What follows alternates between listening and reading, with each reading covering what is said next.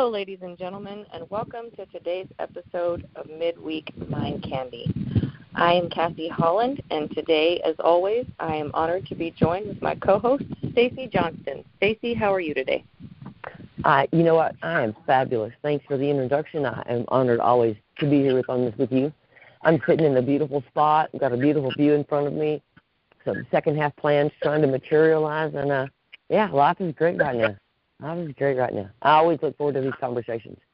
I really appreciate the awareness that it brings to me of another perspective, another way to look at it, kind of a turn in the kaleidoscope, if you will, on sometimes what we see and what we think is ownership of a word until we hear it in a different perspective, and you kind of think, oh, well, I like that one. And so that's what I hope this show does for people, is just opens up a different level of thought to them to go, how does that play out in my life? How do I verb that word? And so that's kind of what I hope it is as medicine. We have a great guest with us today, a wonderful guest. So bring her in. Let's have a conversation. Well, our guest today is Toby Geist. Toby, how are you today? I'm so well. Thank you for asking. Thanks for having me. Absolutely. Welcome back. Yeah. We've had the privilege of having Toby on a previous episode, and what great wisdom and knowledge she shares with us. So we're looking forward to taking this deep dive with her. And Toby, today, with a shake of the hat and a draw of a hand, we have chosen the word self-control today. Oh. As our level. So when you hear the word self-control, kick us off, Toby. What is your first thought? How do you define self-control? Wow. Interesting. Well, considering my history with food, that is a very interesting word, because I used to think that self-control meant like willpower and white-knuckling and, I can't eat that. I have to eat this way. And self-control meant like almost like putting myself in a straitjacket around certain foods, or controlling my words in certain atmospheres, because I've kind of been known to have no filter and just say whatever comes through my mind. And as I've gotten older, I have learned that I have to sometimes control that filter. So I guess it can be seen in a lot of different ways. Now I think self-control for me is more about an internal discipline.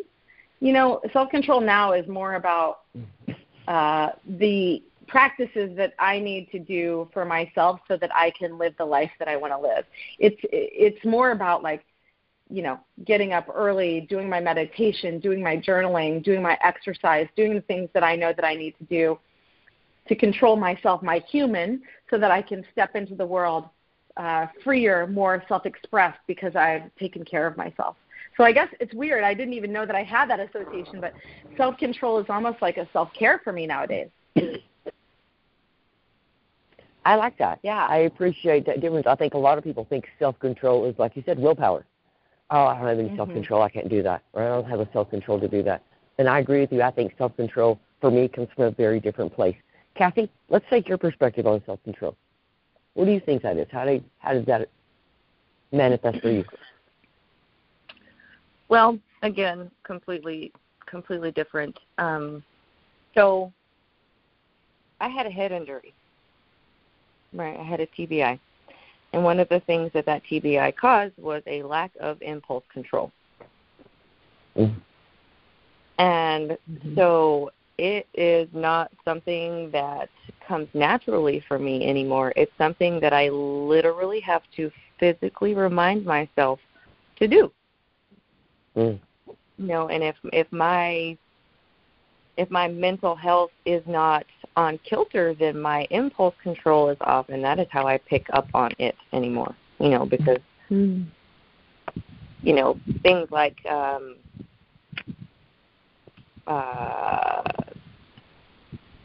hyperfixation on a certain item, let's join the world of crazy and let's talk, like toilet paper, right? Somebody was like, oh no, toilet paper shortage. So everybody was running to the store and buying toilet paper whether they needed it or not.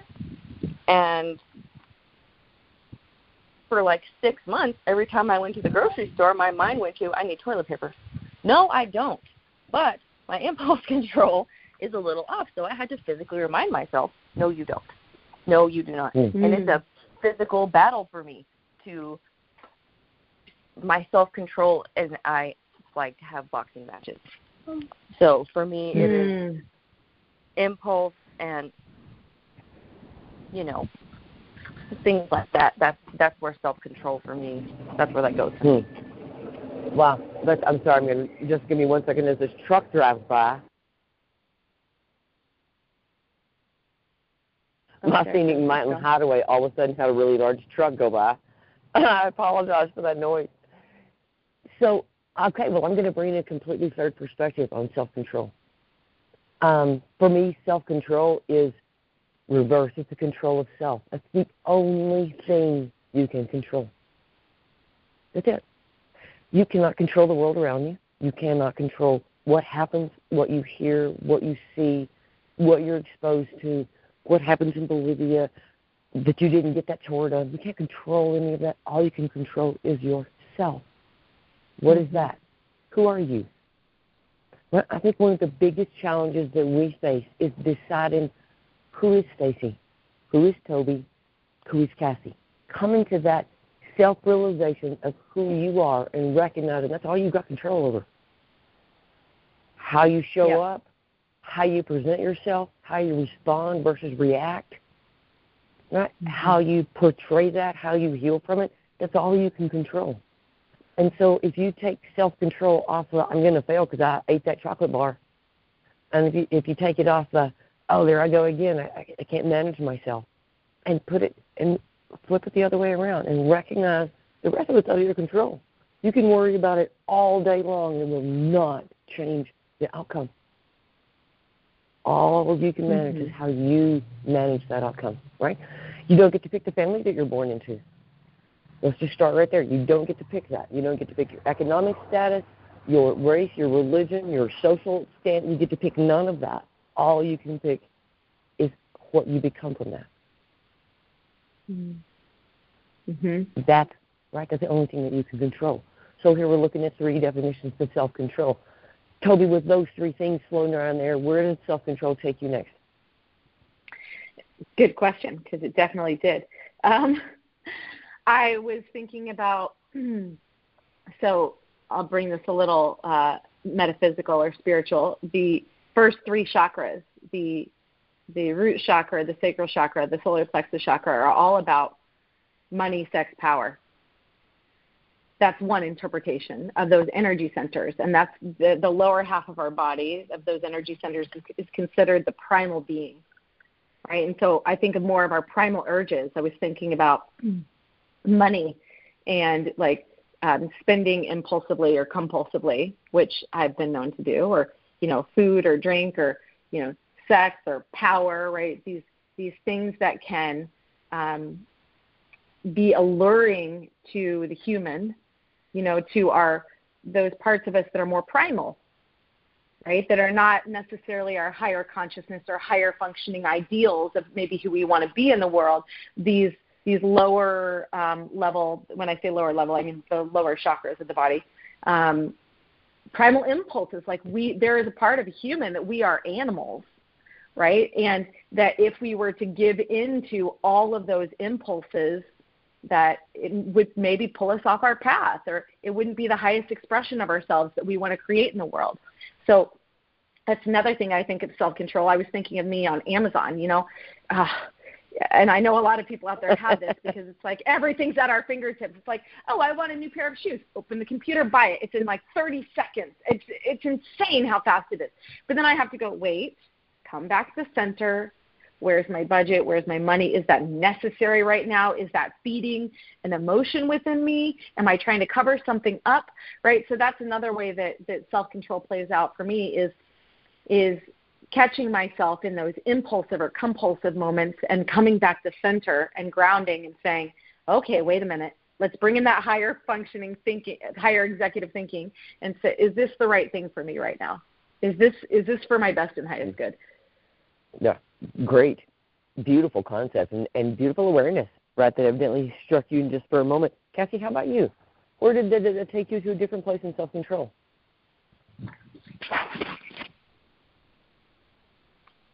I think that, like I was saying with the impulse control, when it stems from a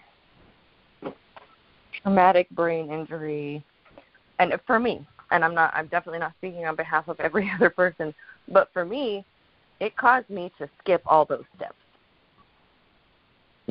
Right. Mm-hmm. Everything I did was completely compulsive, which I'm pretty sure is how I ended up being a drug addict. But,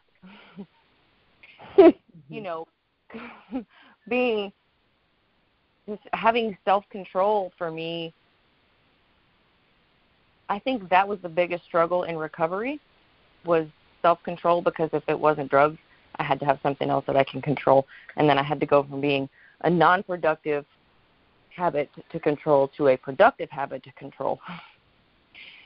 So being in control, having that self-awareness and that total control over yourself, I think is a gift that people take for granted. Yeah. How about that? I mean, I can totally agree with you, Cassie. I'm like, I didn't have a traumatic brain injury, so what's my excuse? I was definitely a compulsive overeater, and I had that same thing with food that you had with drugs, and I did have it with alcohol too. So yeah, I know what you're saying. When there's a part within us that feels out of control, right, that we don't know how to control. For me, I think control was a learned experience. Right, I went through a physical experience some years ago, and in there, a really good friend and great healer that I met gave me a statement to put on my mirror that said, just because you're not leading the parade, they're still going to have the parade. And so I really had to think about what that meant to me in my life, because if I was going to be there, I was going to be right in the middle of it, whatever it was, right? I needed control of that, I needed my notebook or whatever it was. And so to learn to back up and recognize it was okay to not be in control, to not lead the parade. I could just go. I could just participate. And so learning that, letting go of that need to control around me. And as I watch my mom is in that spin, that last kind of season in her life right now. She's had a couple of strokes and some TIAs, and so much of her life is out of her control. That those things that she can control, she's like, oh my gracious, are we going to micromanage whatever that is, if it's putting on her pajamas? Right, because she can control that moment. And so it's really been a good lesson for me in being able to relinquish that control. It's an everyday struggle for me. I tell myself, I tell myself and my kids going, I recognize that you're God, but these are my children, right? And learning to let them go, to let them be who they were going to be without feeling my need to control so many things. And it's been a 20-year process for me, and I love the fact that I feel like I've been able to let a lot of that go. But, control was control of self for me. So I so appreciate both where you come from and all of that. So how do you model self-control? If we're going to show people what adequate character and integrity looks like, how do you verb that? How do you model that in a positive light to the children, to the people you're exposed to your clients? Cassie, go first. You're a mother of 3 small children. How do you model that? I'll take this one. I have a pretty good example. So my middle child is on the spectrum. She's high-functioning. She's classed as high-functioning autistic. So one of the issues that she has that is deep-rooted, that is just because that's how she's wired, is impulse control. So one of the things that she really likes to do is shop. But she's 4.